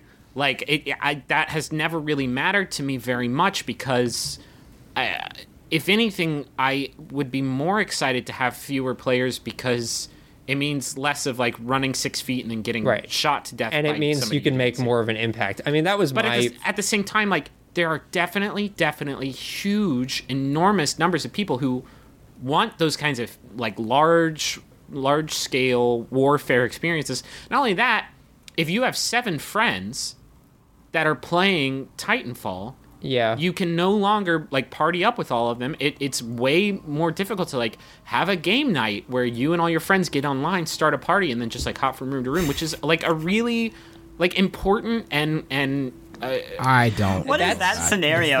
Who is this? Friends Who are these fucking people that have 7? I love to play games on a Friday night, and I also have 7 friends. No, that are all playing Titanfall. I would. So I get what Griffin is saying. I think you guys are like. Trying to I write that off. Griffin is trying to pull some like Velocity Girl nonsense, or like, imagine you and 7 of your friends are playing around at the same time. You're all playing video games together. I'm just saying, just because it's not the way that we consume games doesn't mean there aren't tons of people who do it that way, because there are. Sure. And that is like a really important experience that only became possible. I mean, in terms of consoles, in the last generation. This is what kills me. Like. So what? So what? It means they can't do that anymore. But that's but like no, it's not. No, okay, no. It doesn't mean they can't do that anymore. It means they can't do that with this game Titanfall that isn't built for it. Right. That's like saying Spy Party doesn't support 16-on-16 death matches. Like, well, no, of course it doesn't, because it's a game about 2 people playing against each other. I think that's not really like, great. It's exactly this. It is. It's like the chess metaphor. It's not a great metaphor. And here's why. First of all, Spy Party isn't really part of this shooter genre, right? So like it doesn't, the fact that it's 1 versus 1 doesn't really go against any kind of norm that the other entries in the genre has sort of set. Also, when they were originally showing off this game, I think I'm right about this, I hope I'm not talking out of my ass, I think it was 7 versus 7. So like it might have been 7. Does that change anything? Yeah, Russ, it changes it by 2 goddamn players. Like, yeah, it changes something. I don't think it changes that much. And also, like, it's something that people were very, very, very excited about. It's a shooter, so like when compared to its contemporaries, 6 versus 6 is pretty fucking low. Okay, like, you can't really say that about Spy Party. This is the same. That like line of logic is the reason that every AAA game that comes out is so fucking homogenous. Bloated, because you have to have the bullet points on the back of the box, right? You have to have 52 players, X number of weapons, right? Every sword imaginable. Like, why can't the game just be? Wouldn't you rather like the why game can't you make be something different? Right? Wouldn't you rather the game be as focused and as fun as the dudes who made it want it to be? Like, clearly they've done a lot of testing. They've said it's not a netcode issue. Right. It is, because clearly they know how to make a fucking game that's 12 on 12, because they did it for 10 years or whatever long Call of Duty was going let's on. use Battlefield as the example. I tried to play that with Freshstick and a few other people from work. We hopped on, and it's little groups of 4 people. I didn't get to play with them. Right. So that's Battlefield, which has, a gargantuan number of players. I still didn't get to play with them. I would also say I'm turned off from Battlefield, like the large games of Battlefield that are like 32 on 32, because my impact is so marginalized because there's 31 other people. There's on my team, there's 31 other people, and there's 32 on the other team. Flip side of that, though, on a team of 6, if you fuck up, your team's fucked because you are. Hold on, let me do the math. 12.5. Hold on, no, I'll get this. Okay, settle down. 16%. Wouldn't you keep rather feel like you're making an impact than not making an impact? Not if I do a shitty job, Russ. Don't I can do a play shitty Mag. job, I can Griffin. do. There's I Titan to fight. I can play You're going to bring up Mag. Mag. I can play Mag, Oh, God. and I Don't can just bring up sit Mag. in the middle That's what of this the is barracks, about. pooping in my hand and making cave art, and our I'm team glad can still that win. I'd be like, "Yeah, I Galen's did been it. pulled I'm the up." best soldier." I caught a little shit recently because I said I was happy that the Order announced that they're not going to have a multiplayer mode. And the reason I said I was happy about it, not because there was no multiplayer mode, but because it was focused development. They knew what was going to work for them under the resources they were given, and they're pushing for that rather than tacking shit on. And that's what I feel like this is. I mean, you These guys never have been know. making- You never know what a game's development environment is like, though. Like Tomb Raider, I don't think suffered because it had a multiplayer component. Like they could bring in a separate team to do the multiplayer component. Yeah, but like they that did with costs Bioshock money, 2. and Tomb Raider came in under expectations because they spent part of the money on multiplayer that they It came might in not under have expectations, but it made up all of its development funds. took a year and a half. I'm just saying, like, I trust that developers, especially developers like Respawn, who have been through a lot of bullshit, know what kind of game they want to make, and I trust them more than I trust a back-of-the-box bullet point saying 32 players. And I have to imagine that either EA or Microsoft was like, come on, guys. Oh, I'm Let's sure. just try 32. I'm sure most of them wanted more. Give me 32 players. So, frankly, I'm thrilled. I realize a lot of people are pissed off. Guess what? You can play Battlefield. It's still broken. Like any other game. Right. There's tons of It's options. baffling to me. It's just such a weird, like, this game isn't what I wanted it to be. Or Okay, you but can- that yeah. argument does not work for Titanfall because it's such a fucking crazy outlier. It's not like Call of Duty Ghosts came out, and if it was only like 2 versus 2, then people were like, well, fuck that, I'm gonna go play some other military shooter. Titanfall is the fucking heir apparent to the next gen Xbox One kingdom, and like it is a game that has had so much hype behind it. And then that hype, that is the double-edged sword of hype, is that as soon as you run afoul of somebody who's fucking totally jazzed, then it hits you back style like twice as hard. I think it'll do okay anyway. But that's and sequels. You got to go have somewhere to go. Yeah, right. That was a good conversation though. It was very engaging. I like. Oh man, there's nothing that caps off a better conversation than acknowledging it's a good Than a blue conversation. Cantrell reference. Oh gosh, I'm going to talk about the Banner Saga, but I'm kind of a funny choice to talk about it because I don't know a lot about fantasy, which is kind of what this is. But I'm going to go for it. Banner Saga is a new tactical role-playing game made by some former BioWare developers. I think it's only 3 or 4 of them. I Griffin, think know the main development team, unless they've, I don't know. I interviewed them. God, when we were doing press been a reset, while. what was that? Like a year and a half ago? Oh my god, was that the same game? Yeah, it was Yeah. the same game, and it was just three guys, all from the Austin BioWare branch. I think it was the Austin BioWare branch. Anyway, they're called Stoic. They're cool dudes. They work out of a goat shack. A literal goat shack? Yeah, it was in a farmer's market behind this really great bar in North Austin. And they just found this space that was literally a shack where goats lived. And so they bought it and put computers in it and insulated it. And that's where they developed it. That's amazing. Yeah. That's absurd. So, I mean, the basics of it are you're in this kind of land that looks like a Don Bluth cartoon, kind of that 1980s, I guess maybe even late 70s cartoon style. It's gorgeous. But 2D animated style, kind of looks like a Viking era thing, and there are humans, there are giants, and there are these stone monsters, and we're led to believe that there have been all these wars that have taken place between them. Anywho, the sun has stopped moving in the sky, and trouble is afoot. Man has turned on man, and you are going on a quest to not really get to the bottom of it. I don't want to go too much into the story because I don't want to spoil any of that stuff. Well, and also it's the first part of a 3-part arc. So, I mean, even if we got into the story, we wouldn't be able to cover many of the bases. Yeah. But you're also trying to forge an alliance and trying to like reunite the world, and you got to figure out this sun situation. Sort of like what happened with the Teletubbies. Is a real pain in my keister. It is.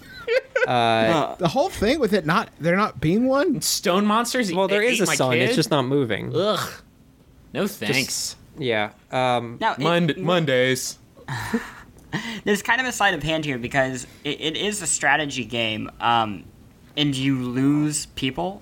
There's permadeath for a number of the people in your group, which I found really intimidating.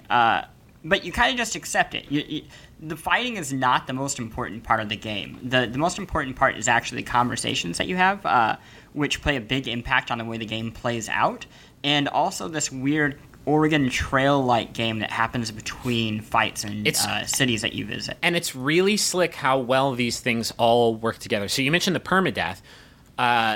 Your character sort of, in I guess in layman's terms, has a number of lives that they can lose, but they can lose those in battle, or like you're in a town, the town's about to get ransacked, so you try to get as many people out and as many resources out as you possibly can, and one of your team members in conversation will just be like, what do you want me to do? And you can be like, go get some people and load up the truck, or you can be like, go hold off those monsters so we have more time to get more resources. And if you do that, that person's fucking dead.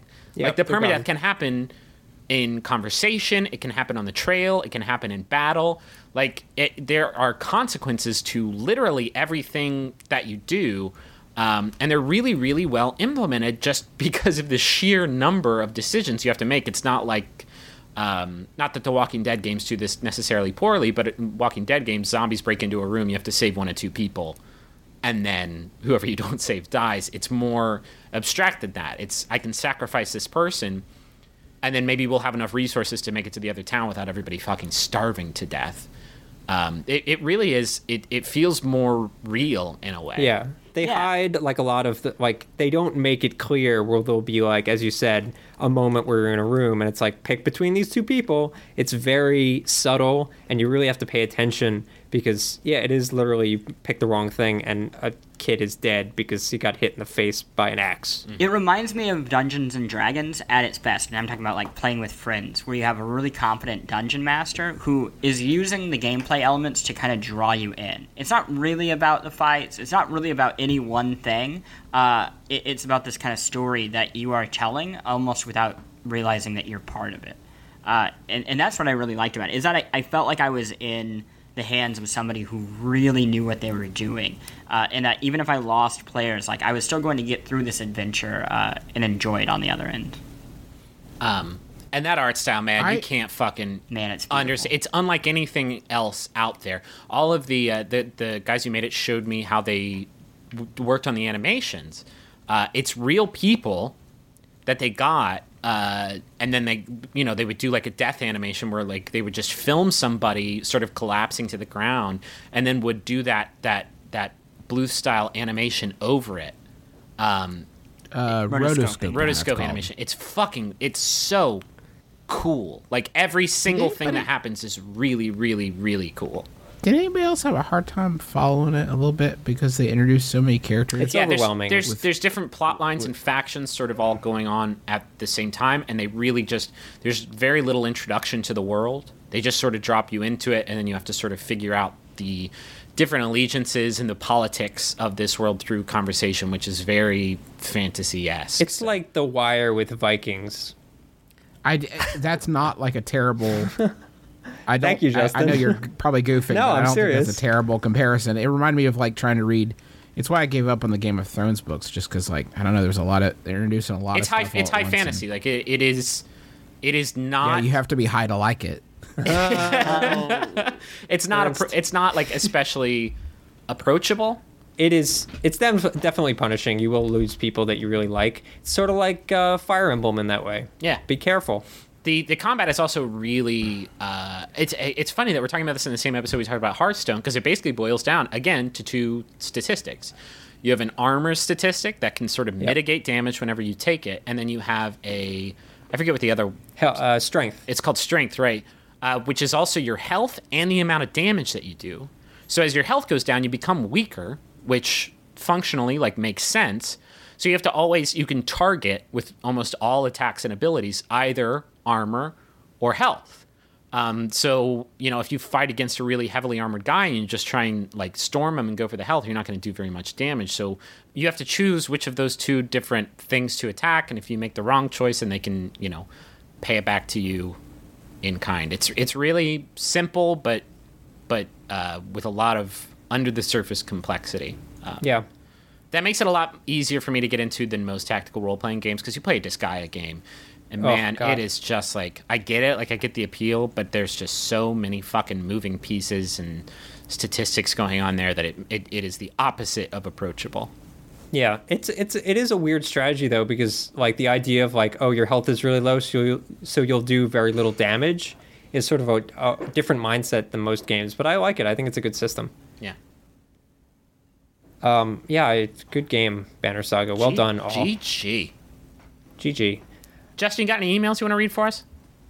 Yeah, we had a few of you chime in on what your favorite games of the year have been. You can write to us at besties@polygon.com. Can we call these resties? He's the Resties. These are the Resties. Trace says Banner Saga is his favorite. I already did that so one. Far. Next. I know, Pay attention, so Trace. God I'm damn just it. chiming in. He said he's old enough to still favor turn-based strategy and RPG games from my youth, as well as have a fondness for the Oregon Trail. Plus, the art, music, and ambiance are perfect for the setting. Agree. He also likes Hearthstone. Yes, also into that. Phil's favorite is Ollie Ollie. Is this Phil Kohler? Fucking Ollie Ollie. Phil, no, it's not Phil Kohler. How did I we loved Ollie Ollie. How did we forget about Ollie Ollie? I thought about it, but I don't think I've played it, and I know Griffin's played it. I don't know if the other two have played it. It's fucking slick. I have not played Ollie Ollie. It is a 2D downhill skateboarding game that requires you to basically build the longest and sickest combos that you possibly can. It's on Vita, which is the perfect place for it. It was originally, I think, going to be a mobile game, or maybe it was also going to be a mobile game, and the developer killed that. Roll7 is the developer. Killed that just because it feels so good on the Vita. It's such a good place Really for good it. controls, very Really satisfying. slick controls, really slick presentation. It's got a Spelunky-ass daily challenge mode. It's got hella leaderboards. It is a nice little game. Yeah, it's groovy. Ollie Ollie. We also heard from Mark Bayer, who says threes. Threes. Oh is no, good. that came out in February. You can't say threes. We'll talk about that. Maybe we'll talk about threes later because I'm obsessed. Threes is amazing. It's really good. Grant says his favorite is Hoplite. Oh, what up? I love Hoplite. Justin, you didn't like that game. It didn't really click with You're me. wrong. Cool, I man. don't like the tile. Did you give it a lot of I don't time? like turn-based. Was that in it? No, he played one level no. and was like, F. I 2D played one graphics, level and don't I was care. like, F, 2D Yeah, graphics, I got don't the care. pixels. It was the pixels. It's good, man. It is a roguelike with progression elements that carries over even if you die, which is Yeah. that's what you gots to get. You gots to have those. But it also has a sort of chess-like system of movement. It's on a hex, so obviously it's not chess-like in that sense, but you have to constantly evaluate what the best move is, which gives it a lot more depth and approachability than most roguelikes, which I think are more boiled down to I'm going to take this hit, Right. but is it going to be enough to kill me, and can I find a way to heal? It is almost entirely based around what can I possibly do in this turn that is not going to get me hit.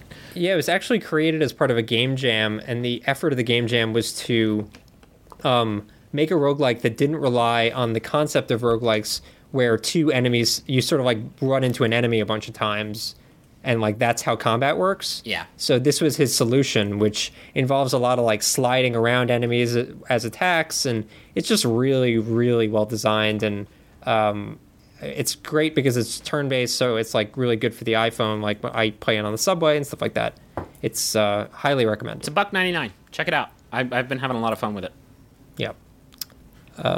Anything else? Yeah, Steven Swift says Euro Truck Simulator 2. I have his not played jam. that. Matthew says that his favorite is Broken Age Act 1, which I loved. That was I great. still haven't played through all of it, unfortunately. I have a question for you guys. I haven't started this game yet, right? I have not either.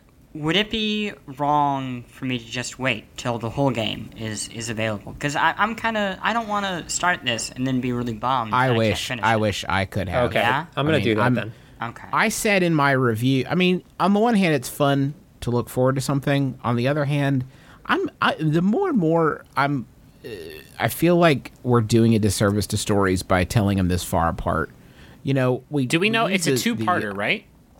Yeah, it's a two-parter. We use the TV comparison for games a lot, and I think that if you're keeping a super regular schedule, it's maybe applicable. But like, for instance, I just played the second act of Wolf Within? Wolf Among Yeah. Us, and What is that, 3 months?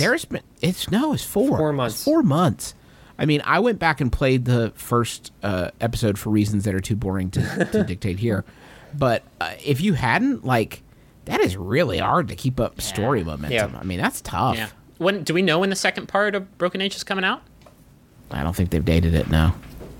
Could be anytime. But it's really cool. I mean, it's worth. It really doing. is hard to complain about, like, the development decisions that they made. I mean, it's not difficult because fucking, like, a lot of people who kickstarted that game, I think, were grousing about the decisions that they made. But I mean, obviously, it turned out a good product, so like it was the right decision, I think. Yeah. Talking about that TV thing that Justin just mentioned, I'm just playing Alan Wake for the first time because nobody recommended it. Everybody was like, Shut You your did not mouth. talk to Chris Grant. yeah, I know. I recommended it nonstop, jerk. That game is great, and the episodic structure is great, and I'm really jazzed about Quantum Break now. But what I realized is I don't so much care about getting the game, every couple months. I just appreciate that the game is broken up into chunks of, like, complete story. Yeah. Right? Like, Yeah. because they know that they have to hit these moments within a certain amount of time, I felt like they're writing better story. So I'm jazzed about that, and like I'll probably play Wolf Among Us when it's all out, but I just have no intention of waiting that long. I don't know. I actually fall into the camp, as Justin referenced it in passing. I like being excited about what's coming next. Like Rachel and I played the first episode of the second season of Walking Dead, and like I am now like really, really, really looking forward to the second episode, which is I like having that in front of me, and I think that Telltale probably likes that I like having that in front of me, and definitely going to buy it. You are the guy who bought a Wii U because there weren't any games out for it, but you were ready to be on the hype when something good did come out. Sure. So. That's true, and like some of my favorite games for last year were on the Wii U, so you know what?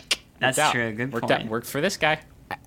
As games come out in February, make sure you email us, besties@polygon.com, and let us know which ones and why, so we can make sure to say hello to you. Kyle Allen, by the way, also suggested the Banner Saga was the best game so far this year. So I think that's pretty much going to do it for us. Thank you so much for hanging in there with us, and seriously, no kidding, thanks for demanding that we continue to make this program. You can review this show on iTunes. You can tweet about it with a link to our iTunes page with the Besties hashtag. Just hashtag the Besties would be great. And help us to spread the word about it so we can make the show grow. Yay. Next episode will be in late February, so you're not actually going to have to wait that long. Right. Few weeks. Bonus. And shoot an email.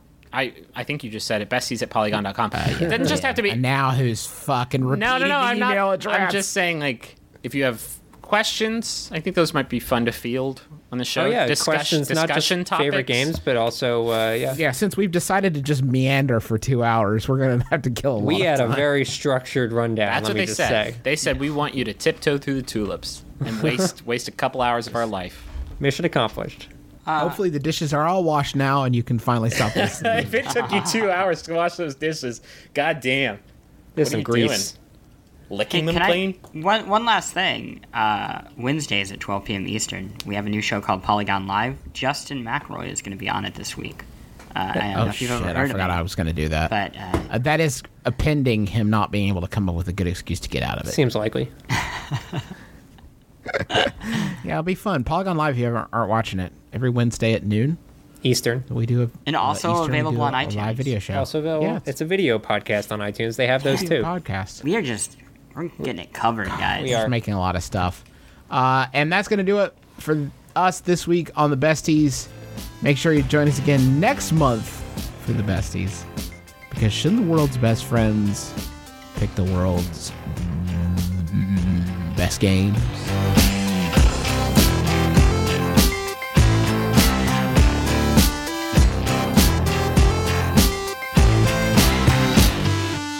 Besties!